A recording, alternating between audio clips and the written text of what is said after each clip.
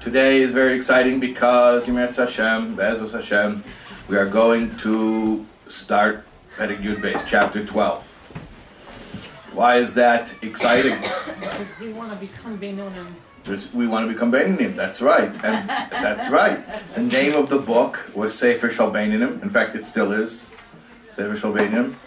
And Perek Yud Beis, chapter 12, starts with the word V'ha-Beinoni, and the Beinoni and the intermediate. So I think last class, we did Yud and Yud Aleph at once. We did 10 and 11 together, right? Okay, so just to jog our memories and get us back into momentum, chapter 10, could you give me a title for chapter 10 without looking at the Tanya map? Two types of tzaddik. Two types of tzaddik. Okay, fine. And if I were to ask you to get a little bit more specific, what are the two types of tzaddikim?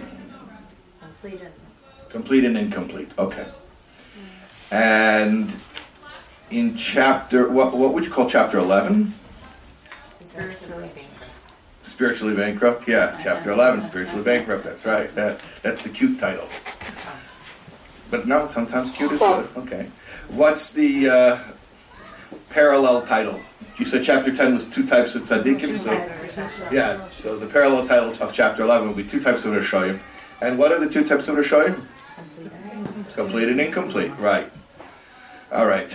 And let me just ask you, this is a leading question, but it's okay because it's not a quiz. It's just to get you thinking again. How broad of a spectrum is the category of incomplete Rasha? Giant, yeah. It's pretty much every nice, normal person you've ever known is probably in that spectrum if they have ever surrendered behavioral control at the level of action or even speech or even thought, willful thought, even once. Yeah. Pretty heavy. Okay. V'ha-Beinoni, chapter 12. Wait, yeah. Even if he did it even once. Yeah, if he did it once, but yeah. But because of tshuva, he could still be tzaddik, can't he? He doesn't stay in incomplete Russian. Okay, so the question was, well, he did it once, now he's out of the running for the rest of his life? Okay, so actually, that's a great question. And actually, I would have gotten to that when we started chapter 12, but since you ask it now, it deserves to be answered now. One of the things it says in chapter 12, toward the very beginning, is that the Beinoni is a person that he never was over an Aveda, he never was, v'lo yavir la'olam, he never will. Which seems to imply that once somebody has done one Aveda, they're out of the running for the rest of their lives, so what's the point? Tzaddik, he said. Tzaddik. Beinoni or tzaddik? Beinoni is somebody who's never done an Aveda and never will do an Aveda. They will never surrender behavioral control. They never have, they never will. So, if you read that, it sounds like it's saying once somebody's done it once, that's it. They can never become a Beinoni because now they have that mark in their past, and that's it. I told you guys the joke, right? Probably in the first class. Why not? I could recycle it. About they told us in school, practice makes perfect, and then they told us nobody's perfect, so I stopped practicing. I told that one already.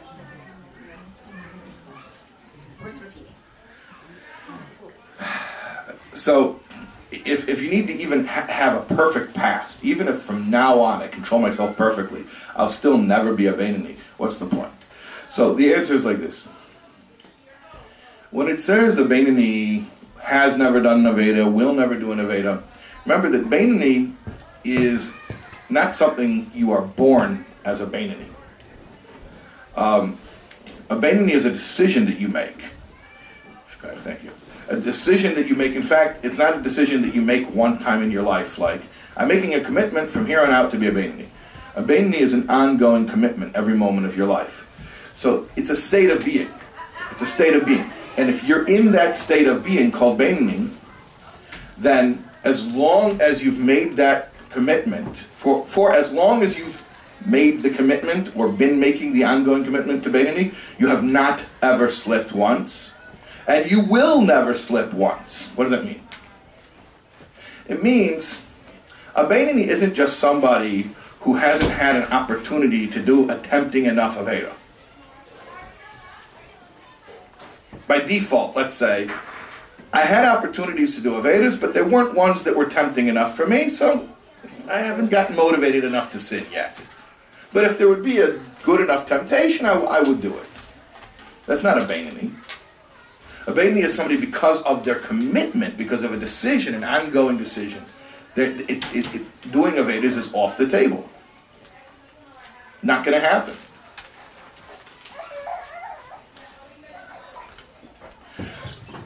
So when we say that the Beinoni never did an Aveda, he'll never do an Aveda, what it means is, when you are a Beinoni, once you become committed to that state, it means that it is not on the table. It is non-negotiable. Surrendering behavioral control at any level for any amount of time with any one of your 3 soul garments is not on the table. It's not going to happen. And it never happened as long as you made that commitment, for as long as you have been committed to being a Beinoni. That's what it means. And, okay, so that's semi-clear? Yeah, so you could recommit. You could fail and recommit. You could fail and recommit. Beinoni. Yes, that is correct. You could fail and recommit. That is So you're correct. vacillating between. Well, you're saying vacillating. Let me put it more. Let me soften that. Let's call learning curve.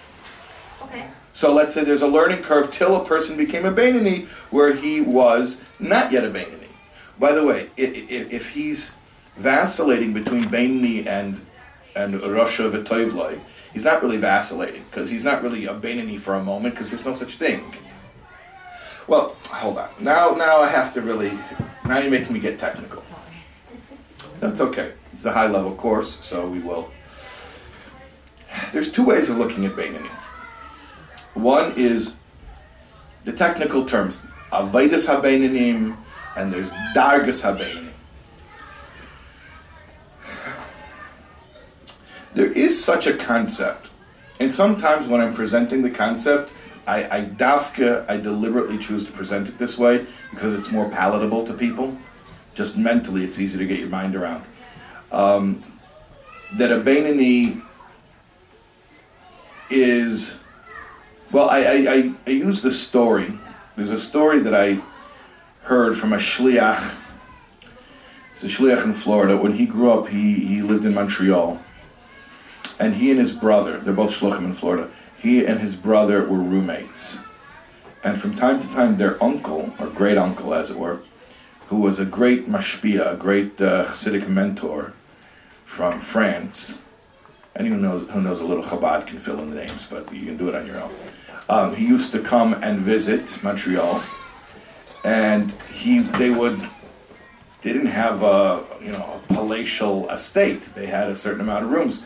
So this great uncle, who was this very venerable sage, used to room with one of the boys. One of the boys would be ejected from the room and go sleep on the couch, and the other boy would be his roommate. So they were 8 years old or 6 years old, and one of these boys, he says he doesn't remember exactly how old he was, 6, 7, 8 years old. He's rooming with his great uncle, the venerable sage, who he was known to literally to daven all day. I mean, his preparations for davening were much longer than most people's davening. I mean, to state it mildly. And he was just a very, very spiritual person. People even used to murmur a little bit. And if you know a little bit about Chabad culture, you'll understand it wouldn't be polite to say it, out loud. But people used to murmur that this guy's a Beinoni. And the boy had picked up on that his great uncle was a Beinoni. So one time he asks his great uncle, he says, "Vater, bist du a Beinoni?" He says, "Uncle, are you a Beinoni?" And rather than answering yes or no, the great uncle says, "You could be a Beinoni." Just as simple as that. You could be a Beinoni. So the boy is just sort of listening quizzically, and the great uncle says, "Go take a Sefer Tehillim and start reading."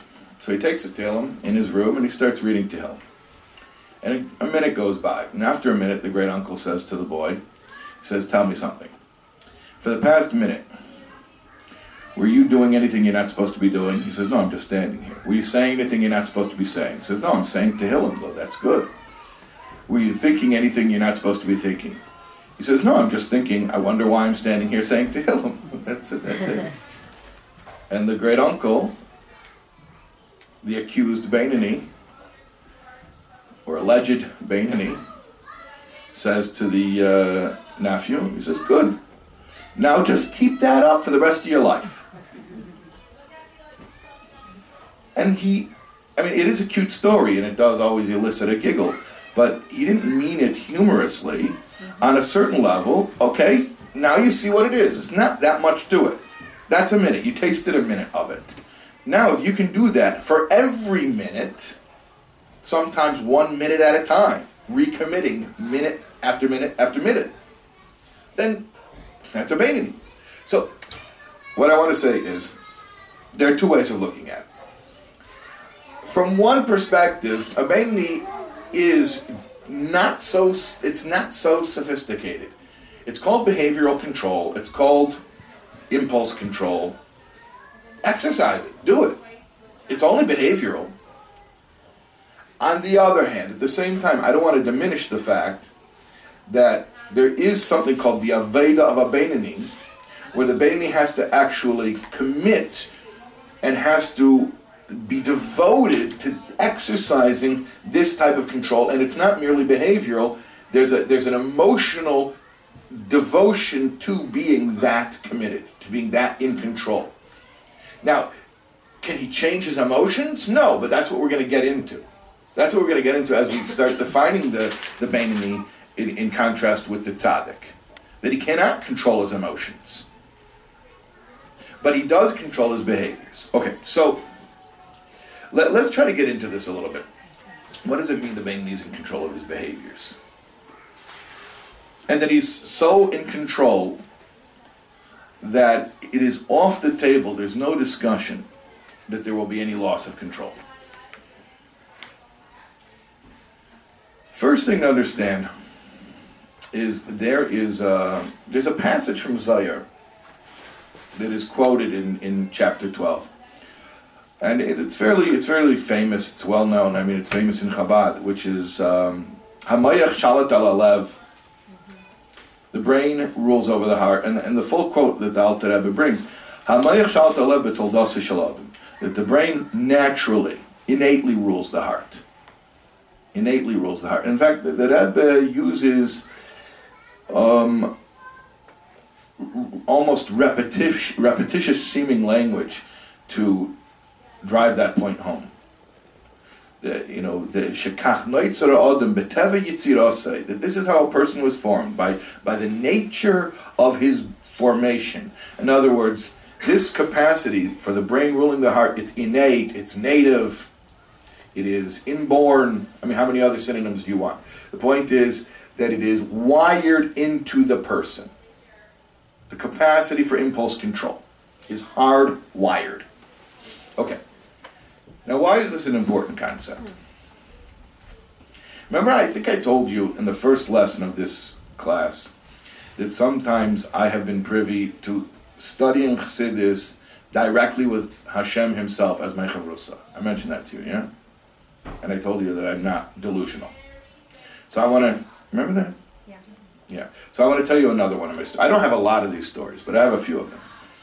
I want to tell you one of the stories where Hashem himself taught me what Hamayach shalat al alev means. The story goes like this. I'm going to make a bracha shakal on this coffee, by the way. I have a sore throat, as you can hear, and the hot water is going to help me, I'm hoping.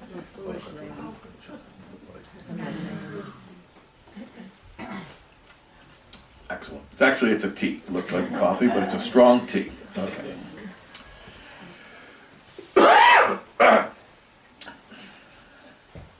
Okay. So there was one time that, thanks, this was many years ago, maybe 15 years ago, I'm just guessing. I was in the car with my wife, and I'm certain that my wife had been driving. I don't remember her driving, but from the setup of the story, I'm certain that she had been driving. And we were parked in front of a grocery store, and she ran in. I was alone in the car, in the parking lot, waiting for her to just run in and get a few things and come back out. And I think the situation was that it was close to Shkia. It was close to sunset. And I hadn't finished the daily Tehillim.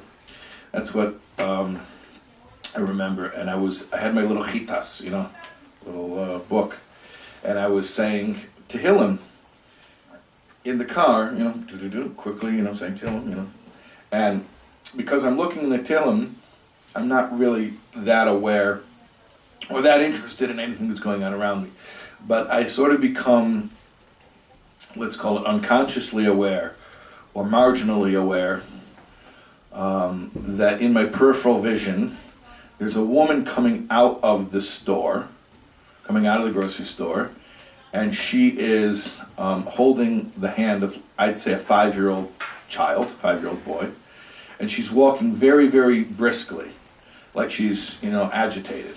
She's walking very, very quickly, and she's walking closer and closer and closer, and she's making a beeline right for my car, and she's getting closer and closer and closer, and she comes up like within inches of where I'm sitting, and then I realize, and I'm like, this is, I'm trying to register what's going on, and then I realize, I'm seated in the passenger seat of my car. She's going for the driver's side of her car. And I'm parked on the left, she's parked on the right. So it has nothing to do with me, she's not even aware that I'm there. That's just where she happens to be headed. So then I became aware of the fact that she's opening up the back driver's side door.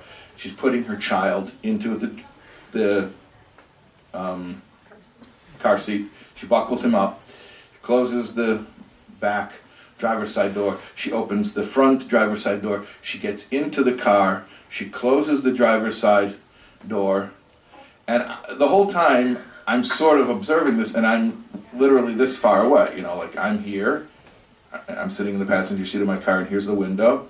She's here. Here's like the window of her, driver's side of her car, and she's sitting right here. So it's not, it's a few feet away from me, but I'm like behind my little book like this. So I guess I'm camouflaged, or she's not looking, or she's not thinking about other people being there. And as soon as she gets the driver's side door closed, in other words, as soon as her vehicle is, closed up, she turns around, and I see her scolding this kid, and she's saying, "How could you do that? I told you never to do that, and you were embarrassing me in the store." And she's yelling at the kid. And as she's yelling at the kid, all of a sudden, somehow she becomes aware that I'm right there behind my little book. And all of a sudden she's like, she stops yelling at the kid, because polite people don't scold their children in public, depending, on your cultural norms. But generally speaking, in the neighborhood where I was shopping, that was not something that people do. And immediately she stopped scolding the kid. She turned around and she drove off. Okay, that's the story. So I want to ask you a few questions about the story. You followed the story? Okay. Yeah. At what point did this woman... Well, you're going to have to make some assumptions here, and I have no proof for them, but they're educated guesses. At what point in the narrative did the woman begin to feel like screaming at the child? Well, I won't say screaming, I'll say disciplining. Somewhere inside the store. Somewhere inside the store. In other words, before the narrative even started. I could only tell you from where I became aware of it when she exited the store. Looked like she exited the store already feeling agitated. So we're going to assume, and I agree with you, that she began to feel like disciplining the child back in the store. Okay. At what point did she actually engage behaviorally in giving vent to those feelings? When she thought she was alone. When she thought she's alone. Okay. No, her actions when she was walking towards the car, she was agitated. Okay, so her actions, you're saying That that the gets way she was conveyed to the walking child. toward the car, Yeah. she sort of, her agitated walking belies the fact that she is irritated. And that also, Okay. that affects the child. And okay. And I would say, yes, I agree with you. And maybe I'll make a distinction and say that that might not have been conscious. I'm going to guess that it was not conscious. Walking a little bit more briskly, walking a little bit like she's feeling uptight. Probably not a conscious behavioral choice. But turning around and reprimanding the child and saying, I can't believe you, I've told you so many times, I'm quite positive that's a behavioral choice. And how, by the way, how do I know it's a behavioral choice? She stopped when she saw you. Well, how do I know it's a behavioral choice? She controlled herself until she got. Because she controlled herself till she got to the car. So I know it's a behavioral choice because I'm guessing, and I think I'm right, that she wanted to do this for a long time before, but she held off until she got to a place where she felt it was socially appropriate. So she was able to hold in her behavior for as long as she deemed necessary. Okay, now here's my next question, which is, after she began to give vent to her emotions and allow them to be expressed behaviorally, after she actually allowed her emotions to unfurl, how long did it take her from the point that she willed herself to stop? How long did it take her to stop? Yeah, there's No time. No time. No time. If I'm driving a 12-passenger van 80 miles an hour down the highway, which I would never do that. I don't even know. I've just heard about people doing it. Okay. But let's say all of a sudden you have to stand on the brakes. How long is it going to take that vehicle to actually come to a stop? Oh, a long time, because there's momentum, right? So my emotions are like that 12-passenger van careening 80 miles an hour down the highway. And she's upset. She's been, she had that emotion inside since back in the store. And I told you, and you're embarrassing me. And now it's finally coming out, and it's flowing. And all of a sudden, the brain registers, not safe, not appropriate. And then it's like a 12-passenger van going 80 miles an hour. You touch the brake, boom, and it stops immediately. Well, that doesn't skid an inch. Like stopping on a dime. That's even more impressive.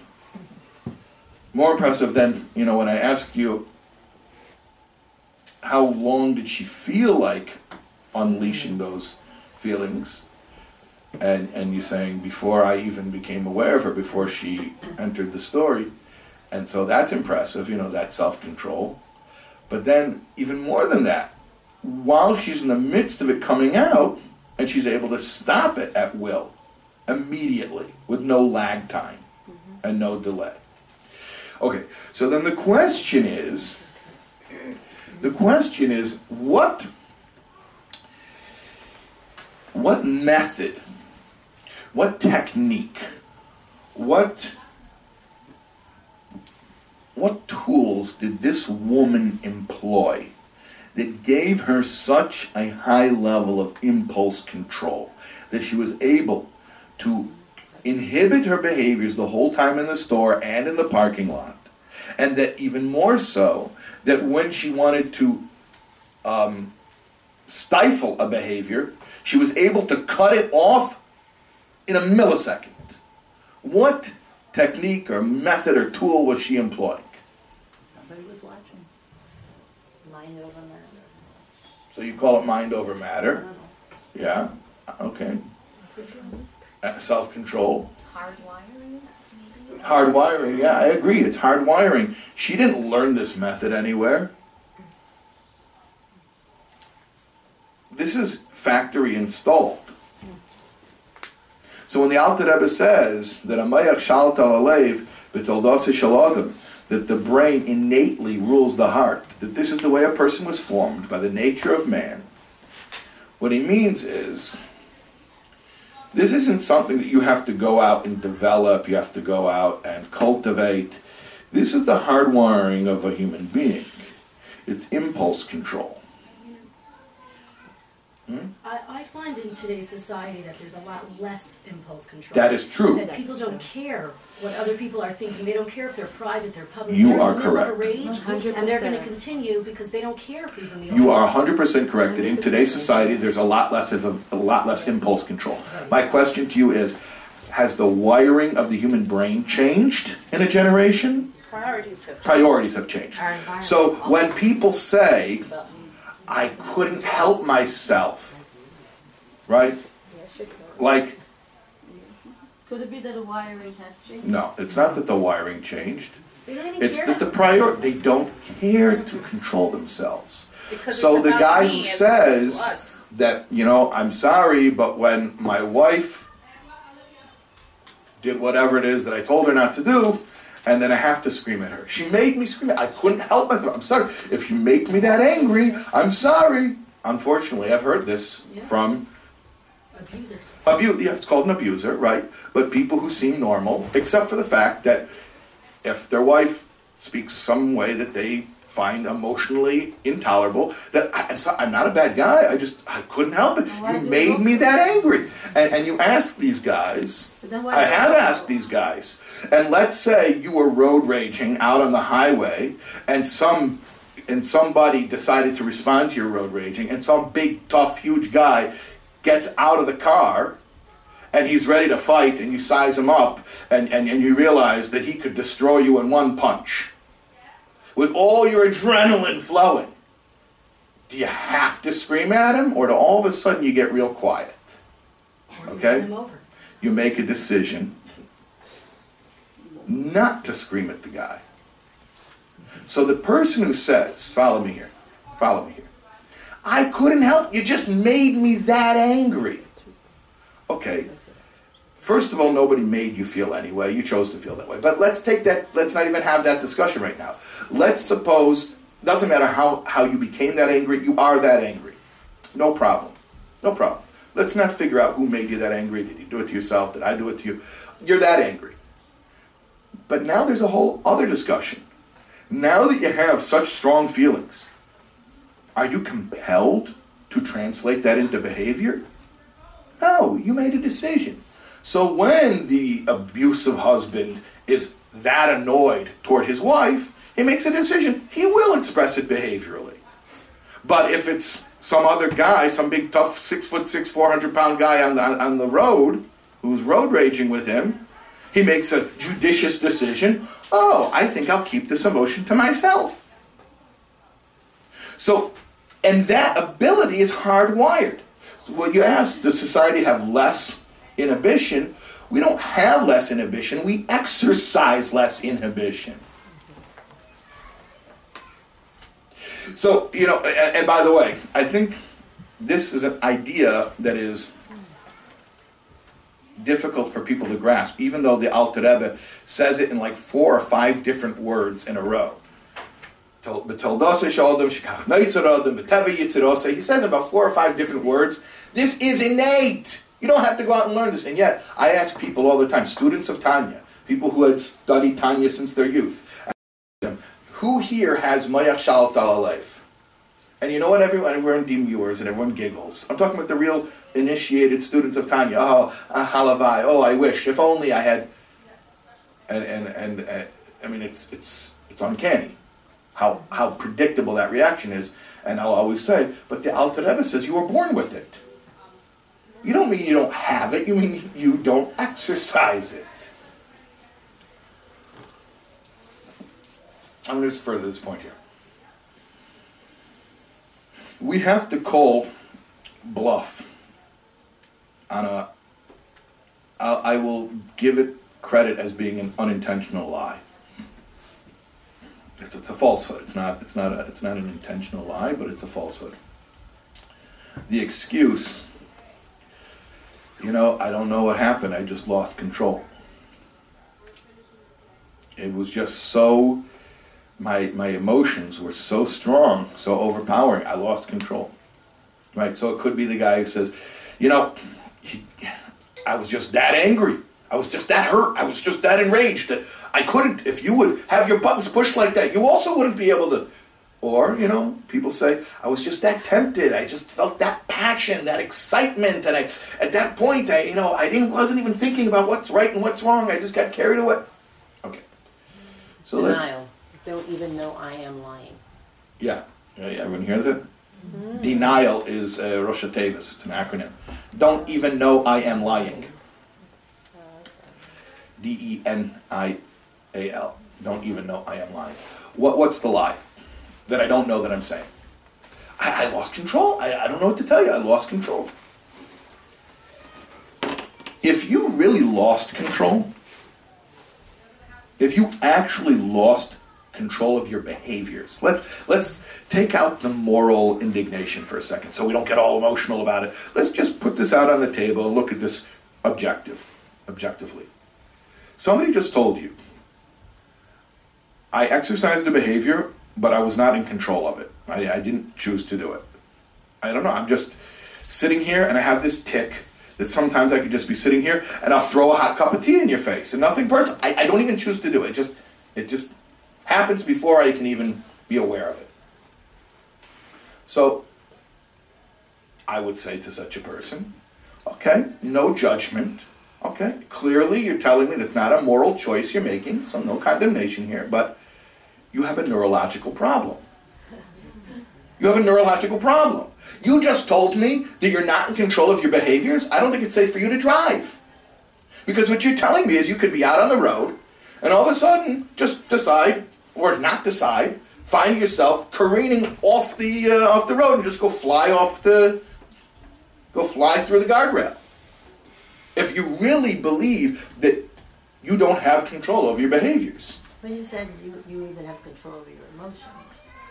So, we don't have control over our emotions. We have control over whether or not emotions will become behaviors.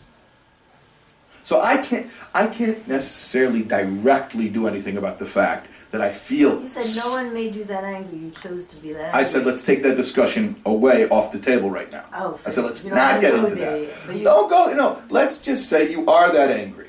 That's a fact. You are that angry. So I don't know what happened. So if I lost somebody control. says, I'm so angry I could kill. You know what I would say to that? Okay. Maybe you are. But if you make the next step of the logical fallacy and say, and therefore, I couldn't help but kill him. Well, you could help. You chose not to. Well, when the emotions are so overwhelming, it's almost like temporary insanity. See, now you're buying into the I same am. culture. No, I do believe that. Yeah. Well, here's the thing. Nobody loses control. I'm sorry, I just lost control. No, stop saying that. Stop saying that. If you really are self-diagnosing yourself with a neurological problem, go see a doctor. Don't apologize, go see a doctor if you really don't have control over your behaviors. No, so but they Be have to say that. honest and say, I made a choice to surrender control. Now, what do my emotions have to do with it? We're going to get into this later and Tanya a lot more, but I found it too emotionally uncomfortable. I found it emotionally distressing to deny myself the behavioral outlet that I was craving, and therefore I made a choice to give vent, to give expression to my emotion. But that would be more accurate. I found it too uncomfortable to control myself, therefore I chose not to control myself. Is that the same as apologizing? No. But there is an instance of temporary insanity legally. Judicial things, right? Legally, that's an excuse. If buttons are pressed too much, Yeah. too But if it's often. dangerous to society, you're still going to go to jail. But you, No, they won't, not for temporary insanity. You heard of In that so the Twinkie how defense. the Twinkie defense, yeah. But how And that is- secular law will define it is really irrelevant to our discussion, right? Totally irrelevant. We're Jews. So, dina de malchusa dina, and if God forbid, you're in a murder trial, it will be judged according to secular law, but it's really irrelevant to our discussion of the truth right now, which is, the Alter Rebbe is telling us, boys and girls, you were born with impulse control. You don't have to go out and get it. You don't have to learn what it is. It's hardwired. Can I just ask you something? Hold on, because I want to continue moving it forward in the chapter. Okay. The Chiddush, the news flash of chapter 12 is, you might think, I know this is very hard for this to sound like a novelty in a post-Tanya world, meaning Tanya has gotten out there enough in the past couple hundred years that it's hard to imagine the way people thought before Tanya. But imagine yourselves in a world before Tanya existed, and you really think that there are two options. There's A and B. There's tzaddik and rasha.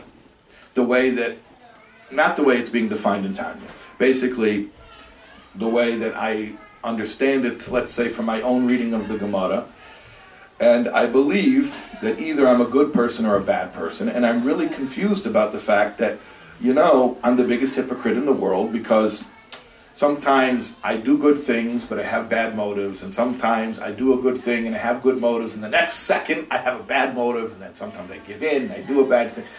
What's going on with me? I'm a mess. And the Alter Rebbe comes along and says, you know what? There's another category. And let's go back to what we learned in the first 8 chapters of Tanya, right? That we have insides and we have outsides. Emotions and behaviors. The Alter Rebbe comes along and says like this. What you're feeling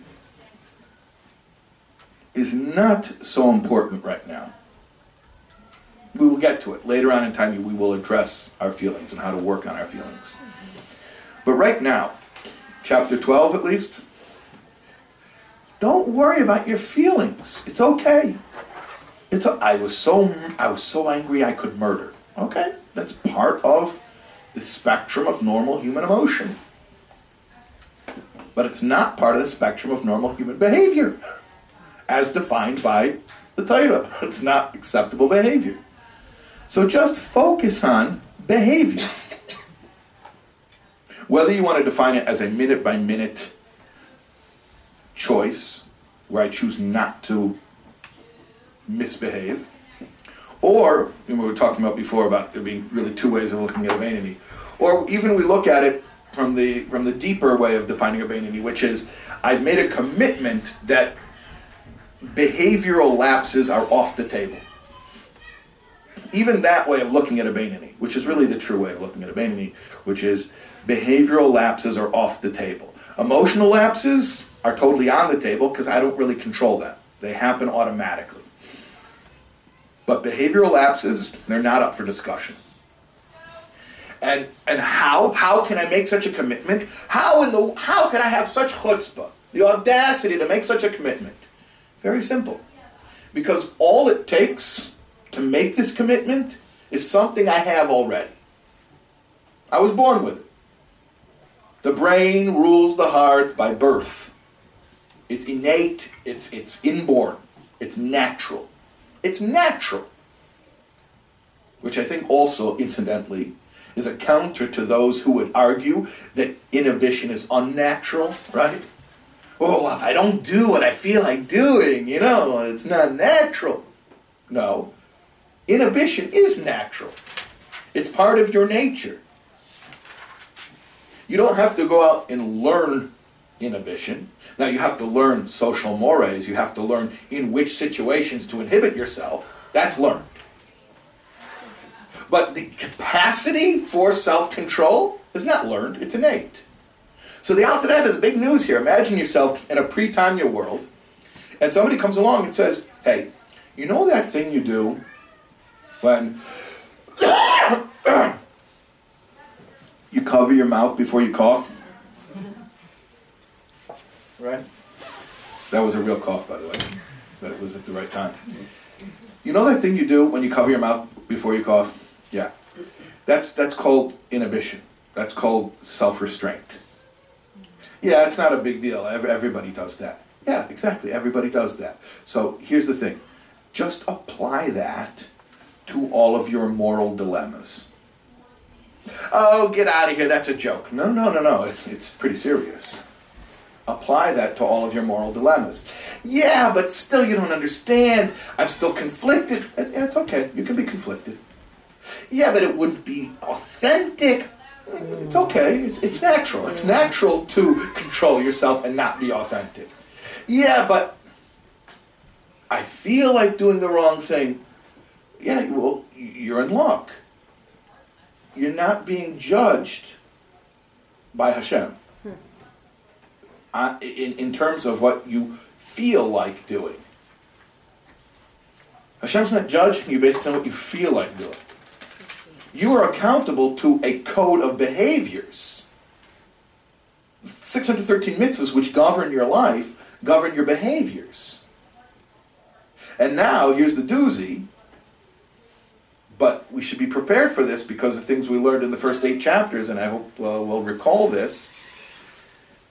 When I say you can make choices about your behaviors, I mean action, I mean speech. Don't say, oh, it just slipped out. I didn't mean to say that hurtful thing. No, you made a choice. And I even mean thought. Remember we spoke about this before? About the knock at the door? Remember we spoke about this? The knock at the door. I can't control the impulse for thought. The fact that this is gurgling up from my subconscious and it wants me to think about this subject. But I can make a decision not to entertain it as a focused fantasy or meditation or whatever you might want to call it. So behavioral control is natural, it's normal, it's the most normal thing in the world. And that's what you need to apply to your moral dilemmas. And if you were really pure and innocent coming from a pre-Tanya world, your response would probably be something like, what? That counts? You can do that? Really? That's okay? Like, you mean to say, I feel like a rotten person on the inside, but as long as I control my behaviors, I'm good? And the Tanya's answer is, yeah, you're good. Yeah, I mean, let me put it to you this way. Not only you can do that, it's not just you can do that, you must do that. You are responsible to do that. You are responsible to make the right behavioral choices. In action, and in speech, and in thought, every single time. Every single time.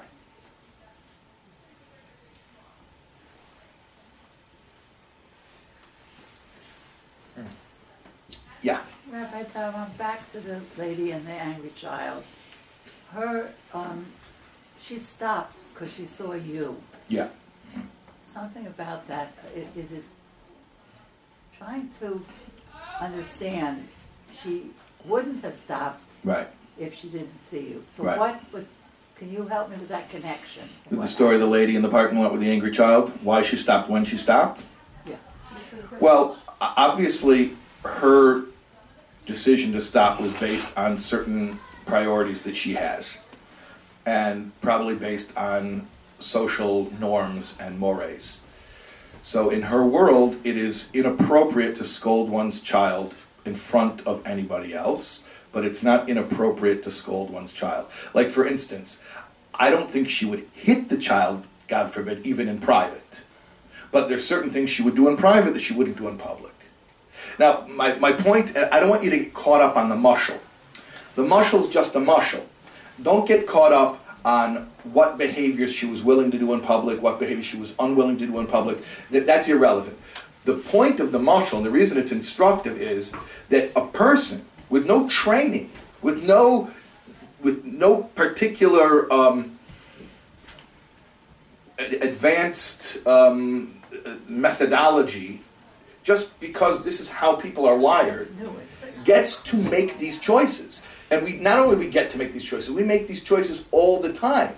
We make these choices almost so quickly that it's almost not conscious. We make these choices all the time, throughout the day. Let me ask you a real question. Before they put in all the red light cameras, were your behaviors different? No, and I would just get lots of tickets. I think most people would say they drive differently because of the red light cameras. Now, that's not a thing that you would be aware. You wouldn't be aware of, on a 30-minute drive, you made 20 different decisions having to do with red lights. But now, with the red light cameras, you look back and you realize, yeah, you made 20 different decisions. And by the way, our feelings about the red light, if I could get on my soapbox for a minute here, I think the red light cameras are not safe. Because sometimes I make decisions which I think are less safe because I want to save the ticket. I don't want to get a fine. So I'll stop hard and make a decision I feel it's less safe. But I know I don't want the ticket, so I make a... It's funny how quickly I can think. I make a decision based on priorities, and I make a behavioral choice within, a fraction of a second. My point is, my only point, we do this constantly. We do this all day. And what the Alter Rebbe is saying here in chapter 12 is, you want to get started? You want to get started? Let's get started. The first tool I want to give you is a tool you already have. You don't have to go out and develop it. You have it. It's called simple impulse control. It is inborn, it is innate, it is native, it is natural. However many synonyms you want to use, you already own it. Now just apply it. Take that and import it into your moral life. Yeah. The choices that you're making to your benefit, in other words, she stopped yelling because it was embarrassing, it didn't feel good. Right.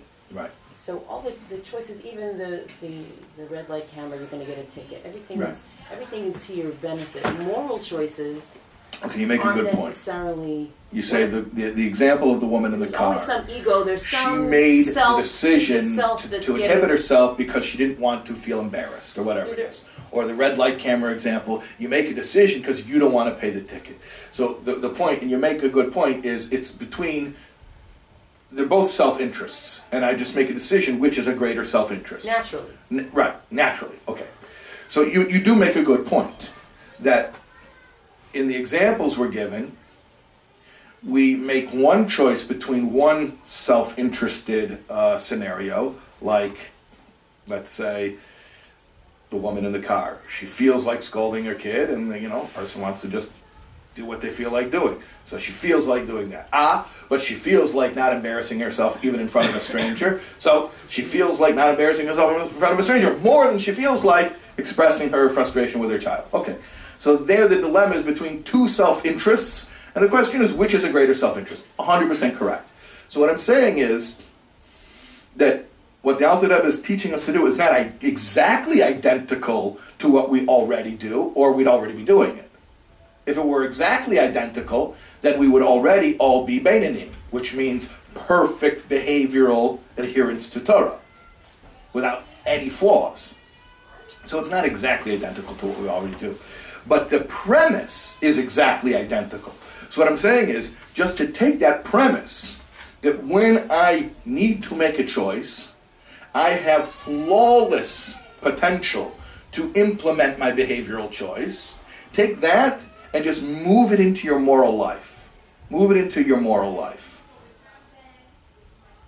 So, to put it in really simple words, you don't feel like doing the right thing? Okay, so force yourself. But it won't be pure. Don't worry about pure. Force yourself. Oh, but I don't know if I could really. Yeah, you could. We force ourselves all the time. We do things that are uncomfortable all the time. Just take that same exact natural capacity to make uncomfortable choices and put that into your Torah life. So imagine, if you will, let's try to wrap up chapter 12 here in the next minute. Imagine, if you will, the person who comes to the Alter Rebbe. We mentioned before that, the Tanya was written as a substitute for Yechidus, for personal audience. Imagine the person who comes to the Alter Rebbe in personal audience, and they're complaining, what's wrong with me? I want to serve Hashem, and it's so difficult. So the first few personal audiences, like we learned, the first 8 chapters, were really just a vocabulary. And some of that came as a great relief, because just having knowledge of my condition, like knowing about this dichotomy, that's a relief. Even though I haven't been given tools yet how to manage it, but just knowing that there's 2 parts of me and 2 different drives, 2 different souls, that itself can be a relief. But then as we move on and we start to gain tools, this is really, I would say, the first big tool in Tanya. Chapter 12, Hamayach Shalta Alei. First big tool that we're given. And it's interesting, the first big tool we're given is not a tool that we're really given so much as a tool that is identified within us. You know that thing you do already? Being made aware of it. You're being made aware of it, that's right. So imagine the person who came into Yechidus, he came to the Alter Rebbe with the initial motivation, what's wrong with me? I want to serve Hashem, but I can't do it. I'm having mixed results. I don't know. Am I a hypocrite? Am I lying to myself? And the first thing the Alter Rebbe said is, hold on a second. There's 2 yous, so to speak. Okay, fine, great. That gave me a little relief. But now what do I do about it? What do I do about it? Now we're being told what to do about it. Okay, so here's what you do about it. When there's a conflict between what one you wants and the other you wants, just make the right behavioral choice. That's it. That's it. That's the whole thing. For now, yeah, that's the whole thing. For now. So at the point we're at, chapter 12, what's my tool? I have one tool really. When one you, your drive for selfish self-preservation, wants to make one choice, and the other you, your drive for absolute surrender into the oneness of everythingness, wants another thing. And only one behavioral choice can come of that. Just make the right choice, regardless of what you feel. That's it? Yeah, that's it for now. That's it for now. And as we continue through Tanya, we'll be given more tools. We'll be given more tools. But for now, this is the first one. Become aware of the fact that we have the capacity to choose our behaviors, and just start being more mindful about exercising that God-given natural power that each one of us has. Sound good for now? For now? Okay.